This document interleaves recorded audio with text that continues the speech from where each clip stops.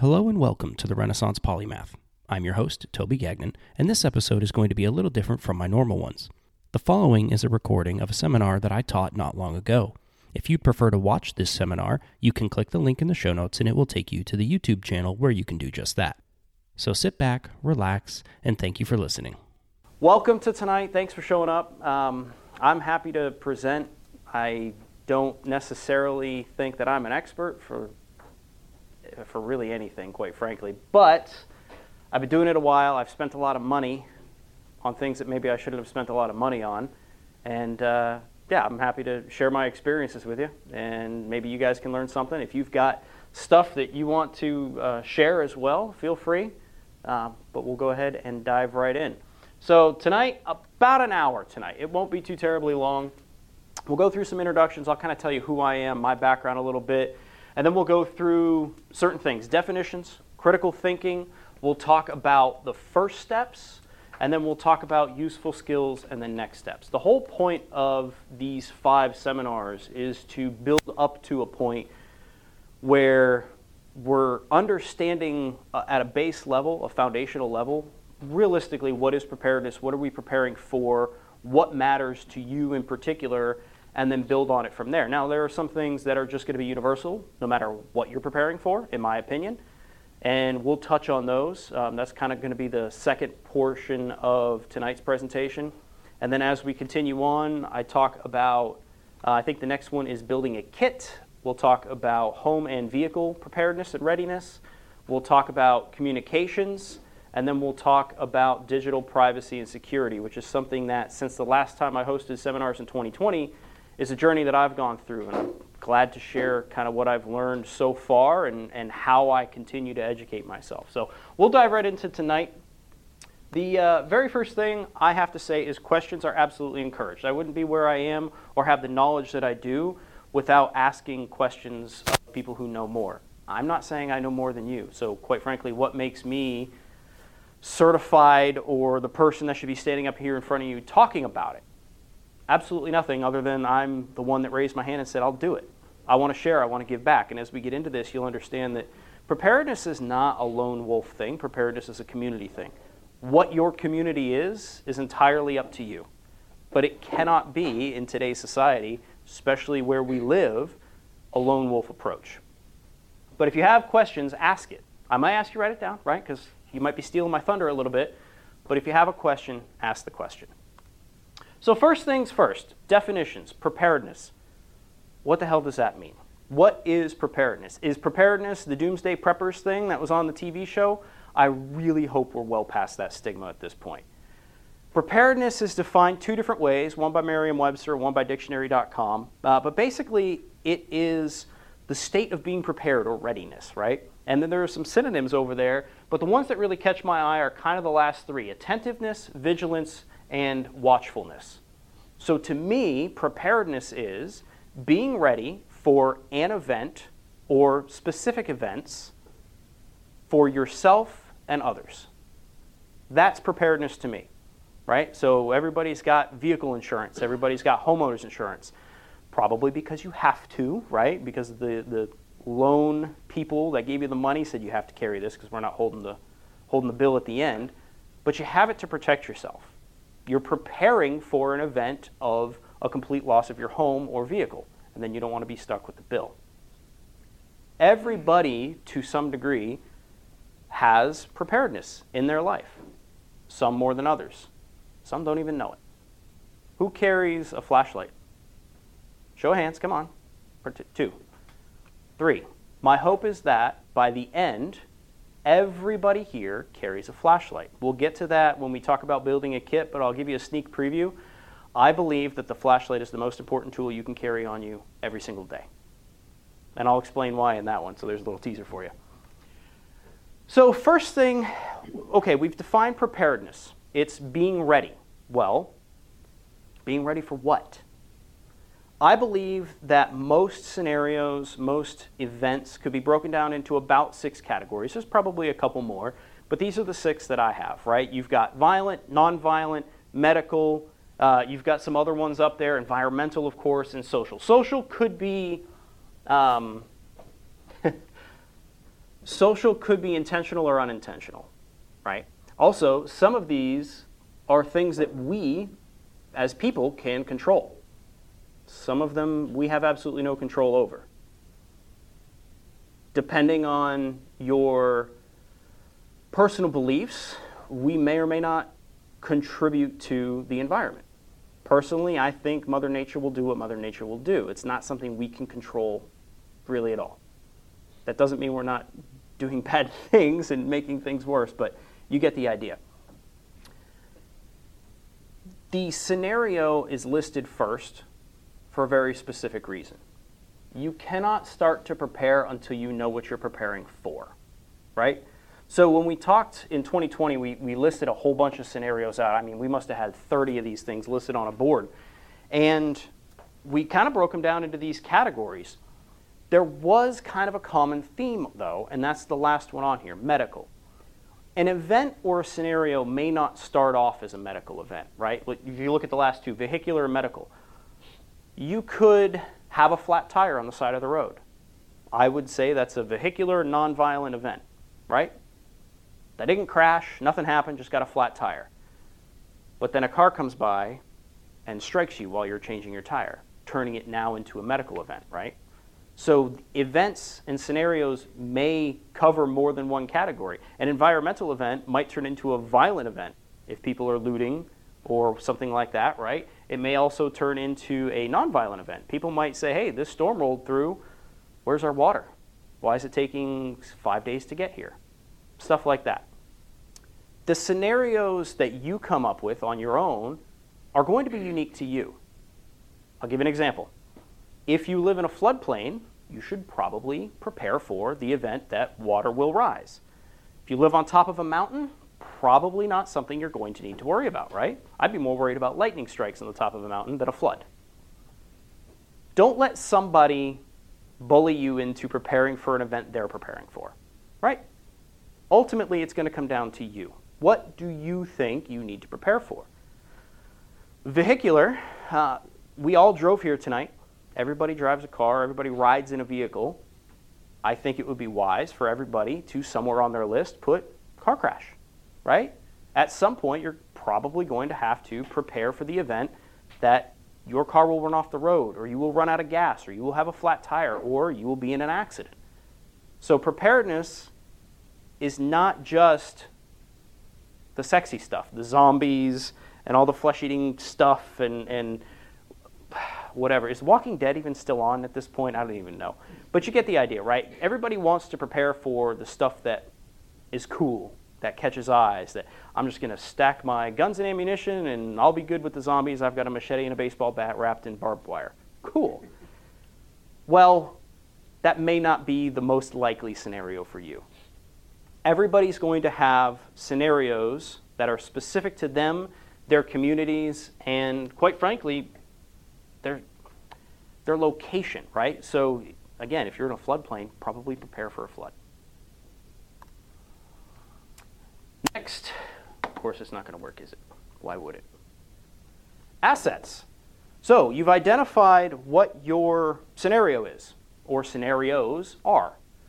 Now it's time to take stock of what you have already that you could use as an asset. I've listed some here, right? Loved ones, i.e. a network of some kind. It could be family, friends, neighbors, like-minded individuals within a prepper group or something like that. Great. Network is awesome to have. Physical fitness and physical health, those are two different things. You could be physically healthy. You go to the doctor, green light, but you can't walk a mile. Those are two independent things, and I'd encourage you to think of those as such. Your mental health status. Do you have the mental fortitude to take action in an event? People don't like to think about that. People like to think, I'm going to rise to the occasion. Maybe. We all will want to think we will. But the reality is, you see that in scenarios. You watch something on the news, and somebody's filming something with their phone, and then there's bystanders that are just in complete shock, frozen. We don't want to be those people, but we may end up being those people. Medical needs, right? Hey, I'm insulin dependent, but guess what? I have a 90-day supply of insulin. Fantastic. That's an asset for you. Realistically, if something happens and you get cut off from the outside, a road washes out, in theory, you'd be okay for a few months, right? Skills and education.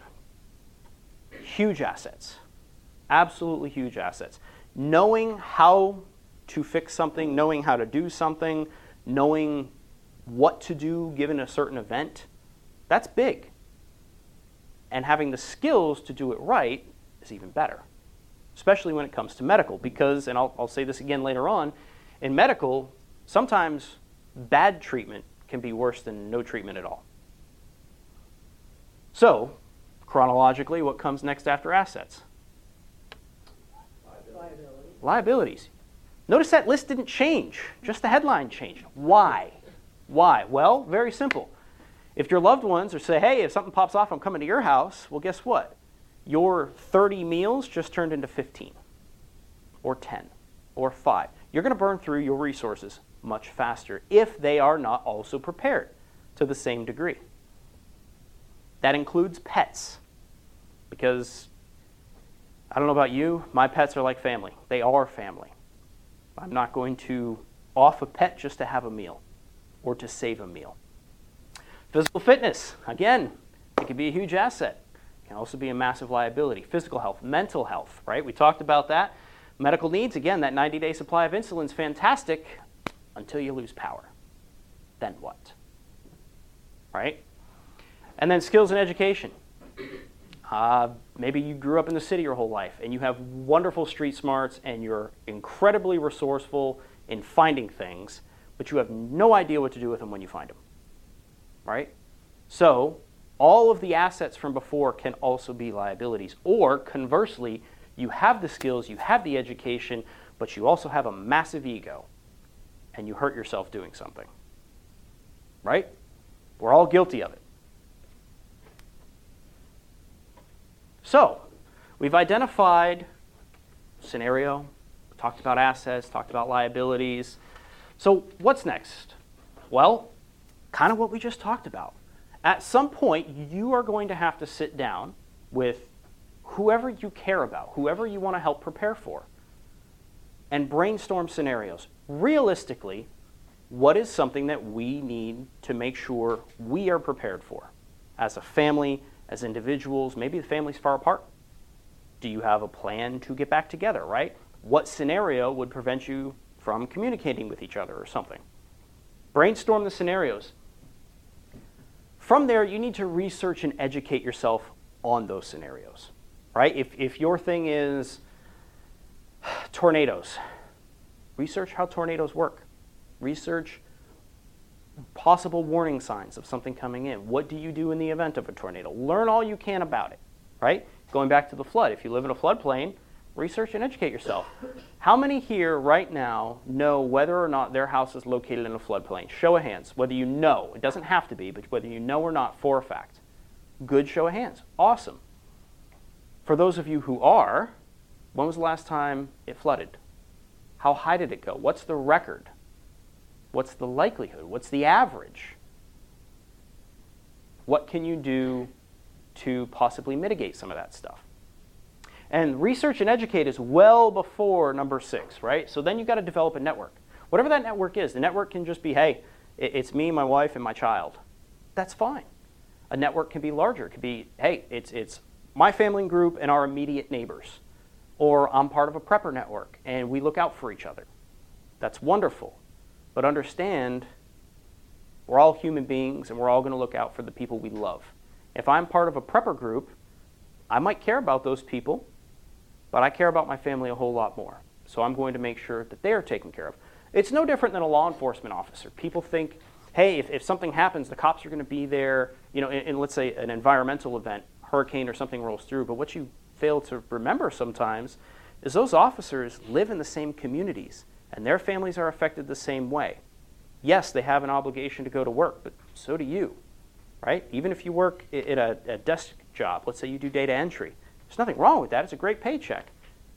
But if it came down to I have to go to work to do data entry or I have to make sure my family is safe from the storm, which would you choose? Therefore, which do you think those public safety and first responders would choose?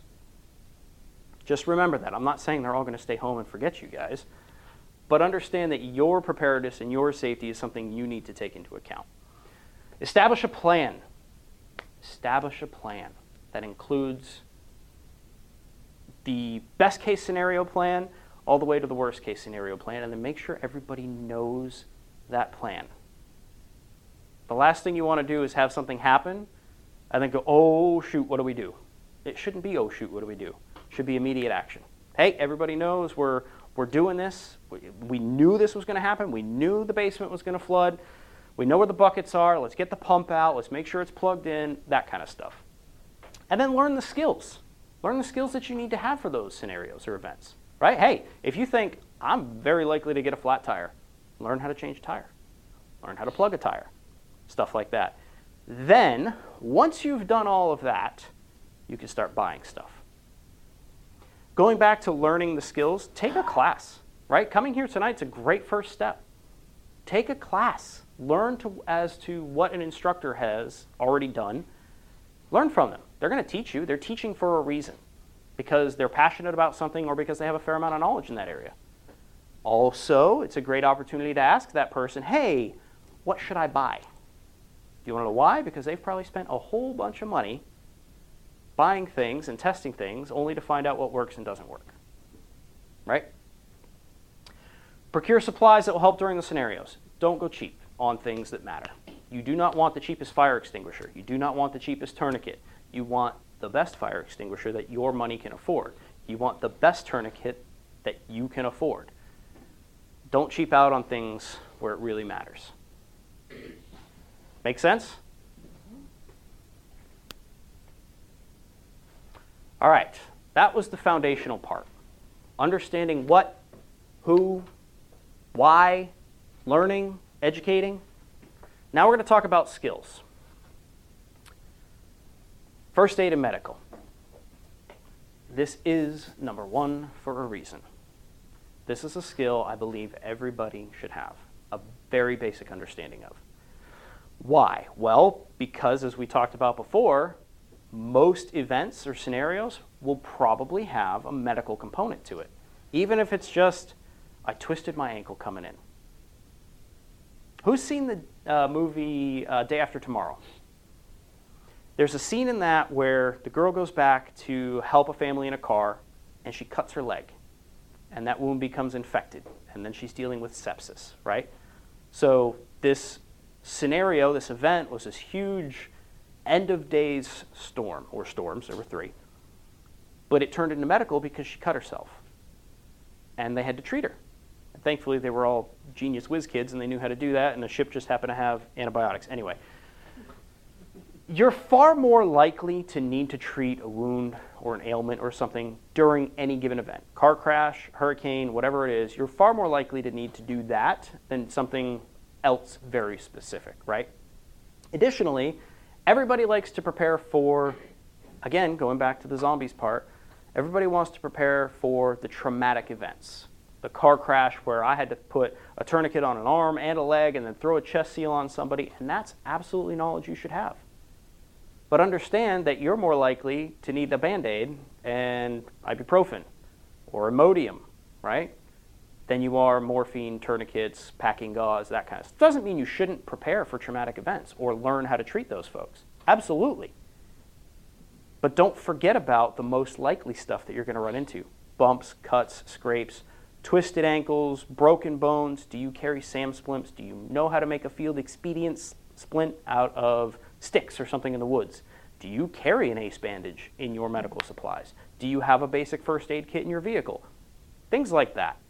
That's what I believe is most likely, regardless of the event, and that's why I put medical at number 1. Now, on each of these, I will put a resource. This one happens to be Prep Medic on YouTube. He's a SWAT medic. He has done traumatic event stuff, and he's obviously done a lot of the boo-boo stuff. So, number 1, I believe, is first aid and medical. And like we talked about, bad treatment can absolutely be fatal. If you come upon a car accident and somebody's unconscious, should you move them? No, because they might have a spinal cord injury and you could agitate that. Now, if car's on fire, I would argue pull them away from that. If they're going to die because they're staying in the car, yes, of course, get them out. But understand that under general circumstances, that's probably not advised. Next one, gardening, hunting, i.e. harvesting your own food of some kind. Why? Why would I put that as a skill? Well, very simple. Who lived through the last 2 years? Yeah, me. Who saw the supply chain absolutely go to crap? Yeah. Who saw the recalls on the spinach and the lettuce for E. coli and the ice cream had listeria in it there for a little while too, right? So, right, it happens, right? So if you can grow and harvest your own food, that helps to lessen the likelihood that you will be affected by those things. Supply chain, foodborne illnesses, things like that. Also, mental health benefits. Who's got a garden in here? Couple. It's been said that the garden is people's happy place. Come home from a long day work, things didn't go right, you're like, you know what? I'm just going to go get my hands dirty. I'm going to go dig something up, I'm going to harvest something, I'm going to prep for next year, I'm going to turn the soil, I'm going to fix the compost, whatever that is. You go out, you get your hands dirty, all that kind of melts away. There's absolute mental health benefits. Physical health benefits. Who's gone hunting before? Show hands. Who hiked about 6 miles before they figured out they were in the wrong spot or didn't have the right... Yeah, exactly. There's a lot of physical benefits to that. You get out there, you start hiking through the woods, oh, I forgot something. Or, oh, this is the wrong spot. Or, man, I should have set my stand up over there. Whatever it is, right? You're hunting, you're probably doing a lot of hiking. Physical stuff, of course, good stuff. Short and long-term benefits. Short-term benefit, you have food, right? Long-term benefit, you can grow food if something catastrophic happens. The resource for this one, Homesteading Family on YouTube. They're all going to be YouTube ones, but of course there's a lot of stuff out there. So I'm just going to give you one. Homesteading Family. Next, food preservation. Well, you've got all this food you just harvested. That's fantastic. What about preserving it? Well, preserving it comes in many different forms. Dehydration, freeze drying, vacuum sealing, whatever it is, freezing, jarring, canning, whatever you call it. Those are great resources and skills to have because typically they're renewable, especially the canning aspect of it, or jarring, depending on what you call it. The jars, provided they're not cracked or chipped or broken, you can reuse those. It's usually just the lids that you have to replace, and even that you can get by if you needed to on probably a use or two, maybe 3 out of those.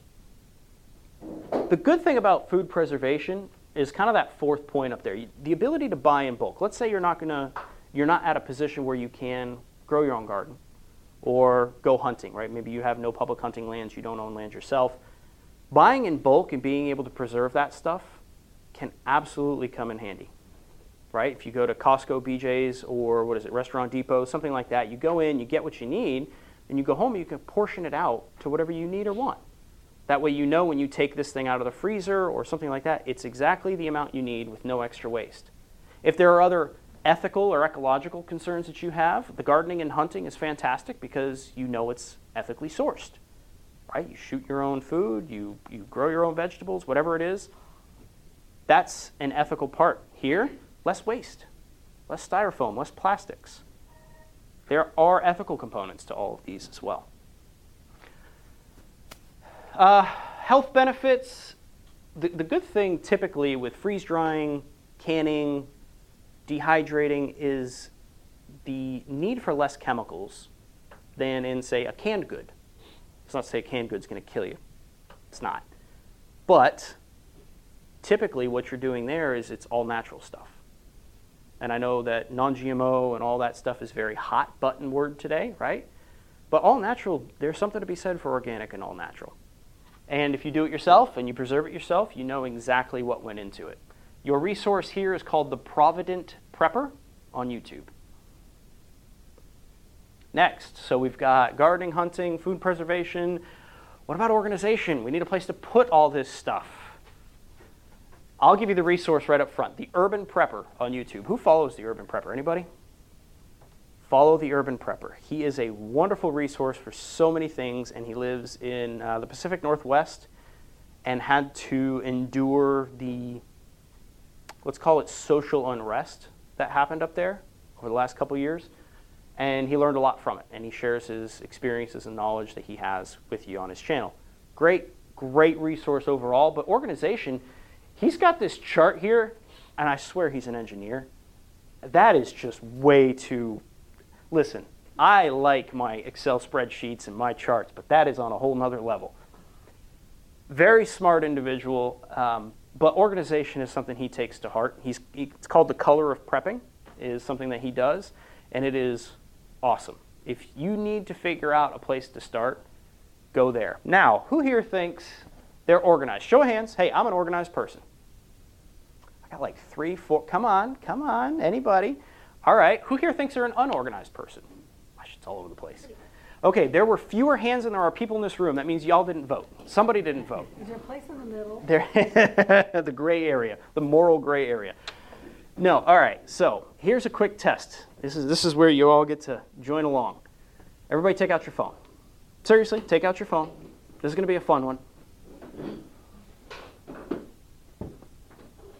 Unlock it, open it up, get to your home screen. There you go. All right. Open your Photos app. You take a picture with your camera, your phone's camera, it goes somewhere. Open that. All right. Where all the pictures go is called something. It's usually called the camera roll or camera or something like that, right? All right. Everybody put your hands up. Everybody put a hand up. Every single person in this room, hand up. All right. If that number in your camera roll is less than 30, put your hand down. If that number in your camera roll is less than 50, put your hand down. Still a lot of hands. 100? All right. 200? 500? 1,000? You get the point? All of that to say, who has tried to send somebody a picture and had to figure out where the picture was in their camera roll based on the other stuff that's in the camera roll? Yep. Right. And then you got to think, we went to Disney in February, and I took that picture right before we went to Disney. Okay, guess what? That was 6 months ago. Move it. Organize it into folders, right? Then it's, hey, I'm just going to go to the Disney folder. I know all my Disney photos are in there. You can organize it by month. Hey, this is my January month. January of 21. I can go back there. I know I took that picture there. Organization comes in many forms, but that was an easy one. That is one that gets a lot of people to think, yeah, I'm an organized person. What's your camera roll look like? Oh, 1,000 photos in there, huh? Okay. Maybe not as organized as you thought. You could take that and share that with your friends. That's a good one. What did you learn tonight? Well, I learned that my cell phone's kind of a mess. Here's another good one. If you look at your recent call list, when's the last time you deleted that recent call list? You do it all the time. Oh, fantastic. Yeah, I do it all the time too because it's all spam. Yeah, exactly. One more thing. Exactly. You know your phone does all that organizing, right? You can just type in dogs, get dogs. You can type in the day. You get the day. You can type in the month and the year. So come back in October when we talk about digital privacy and security. iPhone? Yeah. Very secure. Horribly private. Those two are not the same.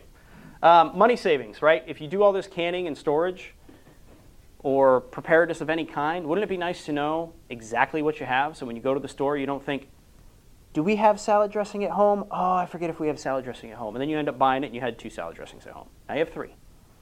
Organization is a big, big thing. Vehicle maintenance. A properly maintained vehicle is far less likely to cause an accident. Ultimately, that means you will be safer on the road, and so will everybody else driving around you, right? Of course, of all of the skills that I list, this one is the most likely to have an immediate and tangible return on investment. Because every time you go for an oil change right now, if you go to a service center or something like that, it costs you money. It might cost you $100. You can do it yourself for 30 or 40. Air filter, cheaper to do it yourself. Plugging a tire. My wife's vehicle, her last vehicle, she got one of those surveyor's nails, big old things in there, and I plugged it, and it lasted 60,000 miles on a plug. Saved her about $250 just by plugging it. Vehicle maintenance is something that if you own a vehicle, regardless of what it is, it could be a motorcycle, could be a moped, could be a skateboard, knowing how to maintain it is something that I encourage you all to have. a basic knowledge of. I'm not saying you need to tear down the engine block and rebuild it, but knowing how to do little things will help, because over time, you'll then be able to say, hey, you know what? I hear a funny noise. I think I know where it's coming from, and based on where it's coming from and the noise that it's making, I think I might know what it is. Then, when you walk into the mechanic or the auto parts store, you don't have to be the person making chicken noises out front trying to explain what their car was doing.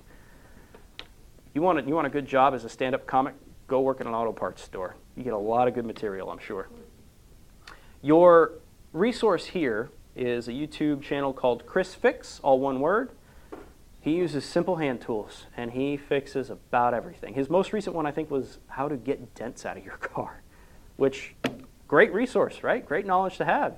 Somebody opens their door in the parking lot and dings yours, now you got to know how to get a dent out. All right, next one. Land navigation. Now, why, in the digital era, would I say land navigation? Well, it's very simple. Go ahead. EMP black. EMP, great. EMP was on the list from 2020, absolutely. What is an EMP? Here's a pop quiz. You can't answer now. Sorry. Electromagnetic. Electromagnetic pulse. From what? What would cause that? Sun? Nuclear? Absolutely. What about a blown up transformer? That'll put out some EMP. Everything is hardened. Well, I say everything is hardened. Very few things are actually hardened, but things are protected to varying degrees. So a blown up transformer next door, probably not going to really cause any damage until you go look for that cheaply made product, electronic product, and it doesn't turn on anymore. Could be because of that. Land navigation is extremely important in my opinion because let's say you could have the best mapping software in the world and your phone has perfect service and your car has a wonderful GPS signal, but the road you just drove up to is washed out. Guess what your phone is trying to tell you to do? Guess what your car is trying to tell you to do? Go into danger. First of all, open your eyes. Don't drive into the ocean because your GPS told you to. How do you get around that? Your cell phone, your mapping software probably won't help you in that situation. But having a basic understanding of, I need to go north. Where is north? Oh, it's there. Okay, well, I'll just find a road that heads that direction. Or being able to read a topographical map and saying, hey, this river that just took out this bridge or whatever, road, this creek, probably took out other stuff downstream, might have taken out other stuff upstream. I need to stay on the high ground. I need to know how to read a topographical map. Land navigation is important.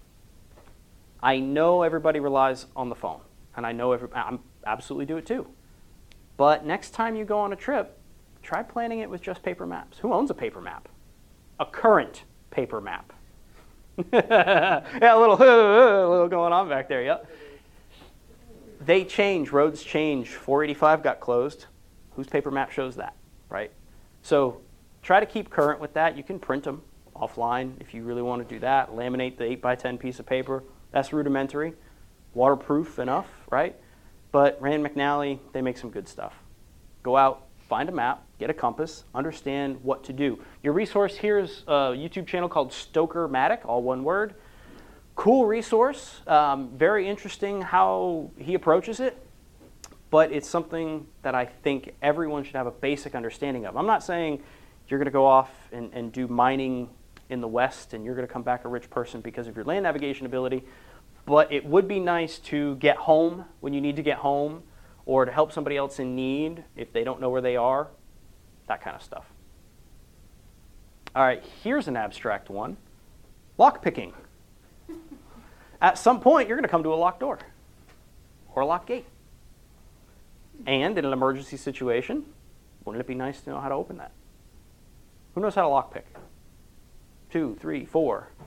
Cool. When's the last time you did it? Practicing at home. What's that? 2 days ago. You new to it? No, okay. Is that what you do for a living? Oh, okay. There you go. What kind of locks? Usually deadbolt, but if I mean, like, my family will swap out the deadbolt, not taken. So I swapped out the deadbolt with my mother and father's front door and then picked it every time I go home. Yeah. So here's a fun thing. I learned the skill of lock picking. It was one of my many things that I learned once everything shut down in 2020. And I said, I got this master lock, goof around with that. And my buddy was like, yeah, master locks, you can knock it open with a shoe, go do your front door. Okay, I'll go try my front door. I've been doing it for like a week, and I opened my own front door. And it was at that point that I realized I should probably replace my deadbolt and the knob because it was the same key. Up here, of course, gain access to a car or house to assist someone. Case in point, that summer, 2020, neighbor locked herself out, her and her granddaughter. It's like 96 degrees outside. She locked herself out of the house.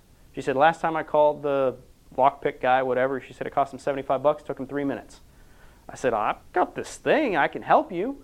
And I was able to get her back into her house, which showed her that, hey, I can be a resource, but also that she should probably maybe replace those deadlocks and also maybe keep a key outside or something like that, right?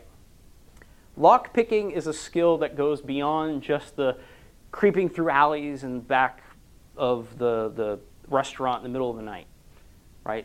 Being able to bypass security measures, whether it be locks or something else like that, is something that is a skill that could be very useful, right? Especially if covert is the name of the game. Now, I'll give you another resource. The one up here is Lockpicking Lawyer on YouTube. Fantastic resource to learn how to do things. He actually also makes and sells his own kits too. Lockpicking Lawyer on YouTube. But I'll give you another one. Deviant Ollam, O-L-L-A-M. Deviant Ollam. You can web search his name. You can search it on YouTube. You just do a regular web search. He tells some pretty wild stories. He owns his own business. I believe it's his own business. And he basically gets paid by Fortune 500 companies, come test our security measures. And he's got some interesting stories that are both entertaining and informational. Because if you think, okay, I'll pose this question. How would you be able to access basically anywhere? Anybody have any ideas? What would you have to do to basically be able to access anything or any building without anybody questioning you? Law enforcement? Okay. Look like you know what you're doing. Maintenance? How about a hard hat, a high-vis vest, and a clipboard? You see those people all the time, right? Don't ask questions because they look official. They look like they know what they're doing. They look, maybe not law enforcement, but they might look... Right, exactly. He tells a good story about how he posed as an elevator repairman and shut an entire elevator down for about an hour while his buddy, because he forgot something, had to go back out to the vehicle to get the thing to come back in. He just shut the elevator down. Yeah. Deviant Ollam, O-L-L-A-M. You just search him on YouTube. He's done a lot of interviews, podcasts, things like that. Great resource, incredibly entertaining. Really cool personality. But the cool thing that he says, right? So he says, look, why would I pick a lock if I could just open it? And there are a handful of keys out there that will open basically every lock. There's master keys that you can buy on Amazon today, right now. I've got a set in my backpack for exactly that reason. If I come across something and the door's locked, or it's a filing cabinet or something, and I just need access to it for some reason, I can do it because I've got a master key. And there's a handful of master keys that open a lot of things. He also shows you how to bypass those door things where you got to punch in a number or push a button and talk to somebody. He shows you how to bypass those quickly. It's incredible. Fantastic resource. Fantastic resource. All right, next one that I am very passionate about. Amateur radio. I've been an amateur radio operator now for a few years, and I am constantly learning of new and different and cool ways to communicate using my radio. When I first got into it, I thought my mental image of ham radio, amateur radio, was an old guy in a basement over a dimly lit desk with headphones on, smoking a cigarette, copying Morse code. That was literally my mental image of it. But now that I'm in it, and now that I've experienced it and I've done it, I know that it is so much more than that. It's not World War II-esque anymore. You use your computer. You can interface your computer with your radio now. It's really neat. Question? Why? Why amateur radio? Communication without power. And I don't mean power at your home. I mean power at the cell tower. Because when you make a cell phone call, I'll let you in on a secret, it's a radio. There's actually 3 radios in your cell phone. One to talk, one for Wi-Fi, one for Bluetooth. They're radios. They just run on different frequencies. You are actually in radio, you just don't know you're in radio. So when the cell tower goes down, because power's been out for a while and the generators they have that back it up, 24 hours is gone, no power, how are you going to communicate? How do you call for help? Who remembers the volcano that erupted off the coast of Australia, I think it was last year? Anybody remember seeing that? Go look that up. The blast was absolutely awesome in the definition of the word, purest definition of the word. The sonic boom actually traveled around the world 3 times. Absolutely incredible. But the people that were closest to it, obviously you have a volcano just completely let go. How do you get communications out? Amateur radio. Amateur radio was the first one in to get communications into and out of that affected area. Same thing in most times like Haiti, earthquakes. Amateur radio is usually the first one to have communications in, first one to have communications out, and sometimes for a long time. Radio is very important. It says communications over a great distance. I put that on there because, yeah, absolutely. I can talk around the world on my setup. But my communications only have to go as far as I want them to go. They can go next door, or they can go to Spain. Whatever I want them to do. I can tailor it that way so my message gets as far as I want it to go. A lot of people think, well, I've got a cell phone. Why do I need that? Because your cell phone is one-to-one communication. You pick up your phone, you call somebody, right? What if they don't answer? What if they can't answer? Radio is one-to-many. I send out my call, and whoever hears it can respond back. So it's almost like a yelling help in the woods kind of thing. You don't care who hears you. You just want somebody to hear you. Radio is that way. Your cell phone, not necessarily that way. Concealed communications if cell service goes out. With the radio that I carry with me every day, I could walk around and you'd think I was listening to music by the way I can have it set up.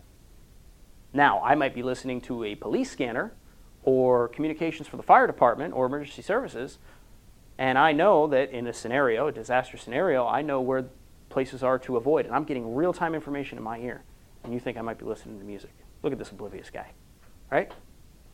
It absolutely can be helpful. There are web-based communications for cross-world conversations, right? So you absolutely can connect your radios to the internet now.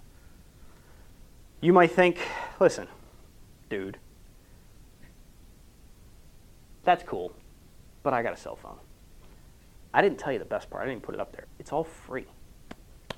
Yeah, of course, the actual equipment costs money to buy, but a radio that can communicate around the world costs less than the MSRP of the cell phone in your pocket. And I don't have to pay anybody to do it. Now you might think, I could send a text message. People don't charge for text messages anymore. I can send an email. Emails are free. No. Because you're paying your cell phone provider permission to access their network. Right? You're paying your internet service provider for your computer at home permission to access their server so you can go on and read your messages. So yeah, it might not cost you anything in the sense that your email provider charges you for every email or your cell phone provider charges you for every text message, but you're paying for that communication. You're paying for the right to communicate, or the privilege to communicate in that case. My radio doesn't charge me anything. It's all out there. And it's happening right now. Educational resource, ham radio crash course on YouTube. You want to start somewhere, start there, and the algorithms will generate a whole bunch of stuff for you. All right, so order of priority, and this is my opinion. Of the 8 that I talked about, here's my order of priority. Medical, number 1. Vehicle maintenance, number 2. Organization, amateur radio, and lockpicking. Or you can substitute security bypass in place of lockpick, right? Why? Why would I have these? Well, it's specific to what I want. It's specific to what I believe are the most likely scenarios that I'm planning for. So what 3 didn't make my cut that I talked about? Anybody remember? gardening, hunting, food preservation. This is a test of who was writing notes, basically. What's that? Land navigation. So why, if I listed 8 and I didn't give them to you in this order, why would I not list those 3 on mine? Because you already have food and all the other stuff and you're not planning on going anywhere. Could be. Those skills, you know, the other 3. On the what? You could pick up the other 3 with those skills. Okay, yeah. Could basically pick up the other 3, right? You're forgetting about the network aspect of this, right? They might not be high on my list, but there might be somebody in my network who it's their number 1, 2, and 3. Right? Having said that, I encourage you all to not rely on somebody else for your preparedness. It's your responsibility to prepare for yourself. Now, you can maybe rely on them for some aspects, but I would discourage complete reliance on them. Does that make sense? Because we've all been let down. Somebody was supposed to show up on time, they didn't show up on time. Or they didn't show up at all, and they didn't, oh yeah, sorry, something came up, I wasn't able to, well, thanks for letting me know.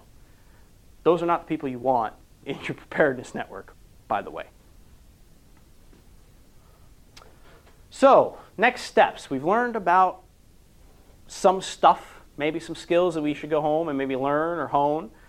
What's next? Well, continuing education. You do not have to be an expert. I talked about this with the vehicle one. I don't expect you all to be experts in everything, but have a basic understanding of some things. Think jack of all trades, master of none.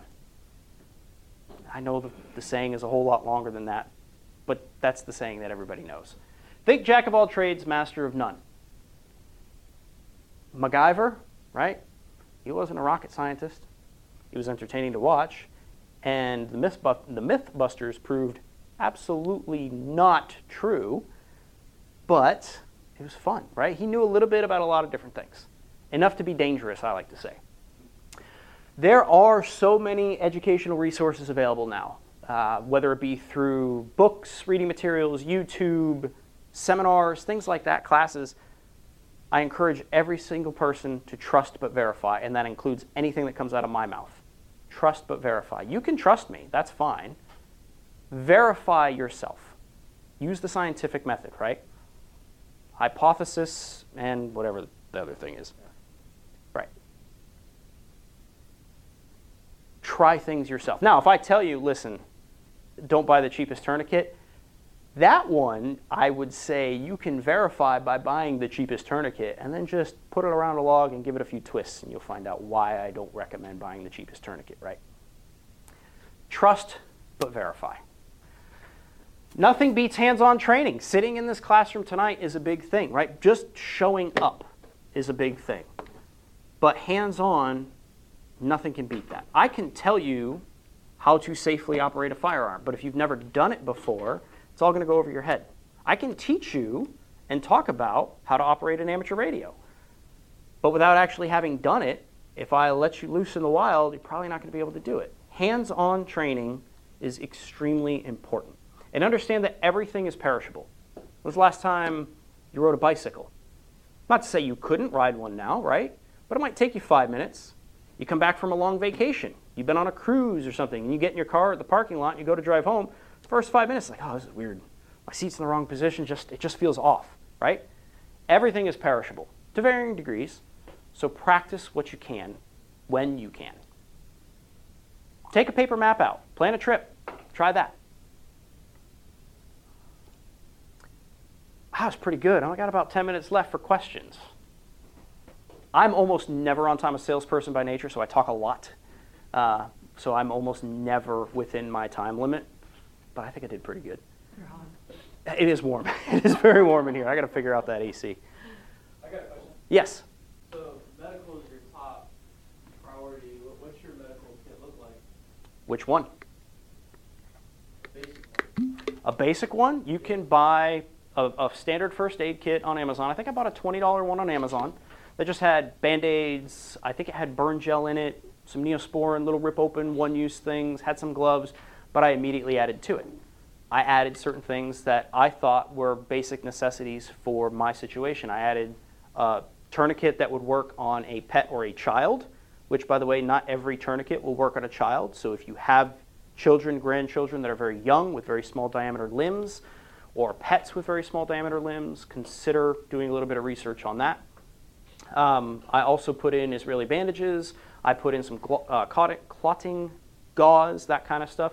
I add things to the kits that I get. I try not to just buy off the shelf and good enough. I go through it, I learn it, I add to it. But I carry first aid and I carry trauma, and they're two separate kits. First aid kit's usually pretty big. Trauma, usually much smaller, very much more streamlined. Because if you're treating something on the side of the road, let's say, the idea is you're just got to keep the blood in their body until paramedics arrive, and then they're going to do what they do, what they're trained to do, right? First aid, again, over-the-counter medicines are something that I add to every single kit that I get, because there's very few things in life that are as uncomfortable as diarrhea in the airport. That answer your question? Yeah. What you got? Well, you partially answered it. You said which one. I was going to ask you how many kits you have and where do you have them saved? So I would say, where are you most frequently? If you're in your kitchen a lot, there's probably some knives in the kitchen. You should probably keep a first aid kit in the kitchen, right? Something in there. I'm not saying you need to keep a tourniquet in the kitchen, but if you want to, do it. You probably also have a fire extinguisher either under your sink or in the pantry somewhere, right? Probably keep a fire extinguisher in the garage. Well, you probably have power tools in the garage. Maybe put a medical kit wherever you put a fire extinguisher. Vehicle, first aid and trauma. Keep both in my car. I travel with my EDC bag that I carry. Has first aid and trauma in it to varying degrees. But every bag typically gets something. Even the bag that I send my child to school with has, at the bare minimum, first aid. What other questions do you have? Comments, yeah. I thought that was a good presentation because it's ground level, and I'm sure you're going to get into the communication stuff, ham radio, but in the meantime, do you think there's one good starter radio for somebody that's looking to get some of the ham stuff? Okay, great question. What do you want out of radio? What do you think you want out of radio? Well, it's like you said, it's one-to-many type thing, so it's an emergency situation. I've got the small handheld Baofeng. I think everybody probably has some of those. Mm-hmm. Got them configured for the local scanners and all of that. And I also have one that would give me better battery life that in case power does go out. Just something to get updates, something to maybe communicate with local communities. So honestly, I was going to recommend two things. If you said, look, I just want to hear what's out there, I want to be in the know of communications that are going on around me, there's something called an SDR. That's a software-defined radio, SDR. It's like $35 on Amazon. It's a little USB stick you plug into your computer, and it comes with its own antennas, and you can hear in the clear communications, i.e. no encryption or encoding. That is a great first way to think, this whole radio thing is, do I really want to? It's like $35. You spend it, you have it. The next thing, if you want to actually push the button and talk and transmit, was going to be a Baofeng. Get a Baofeng radio. They're inexpensive, $25, $35, right?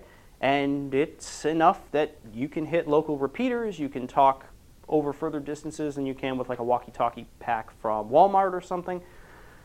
Look at SDRs, the software-defined radios, and then Baofeng would be the next step. Now, from there, Can you spell that? Baofeng.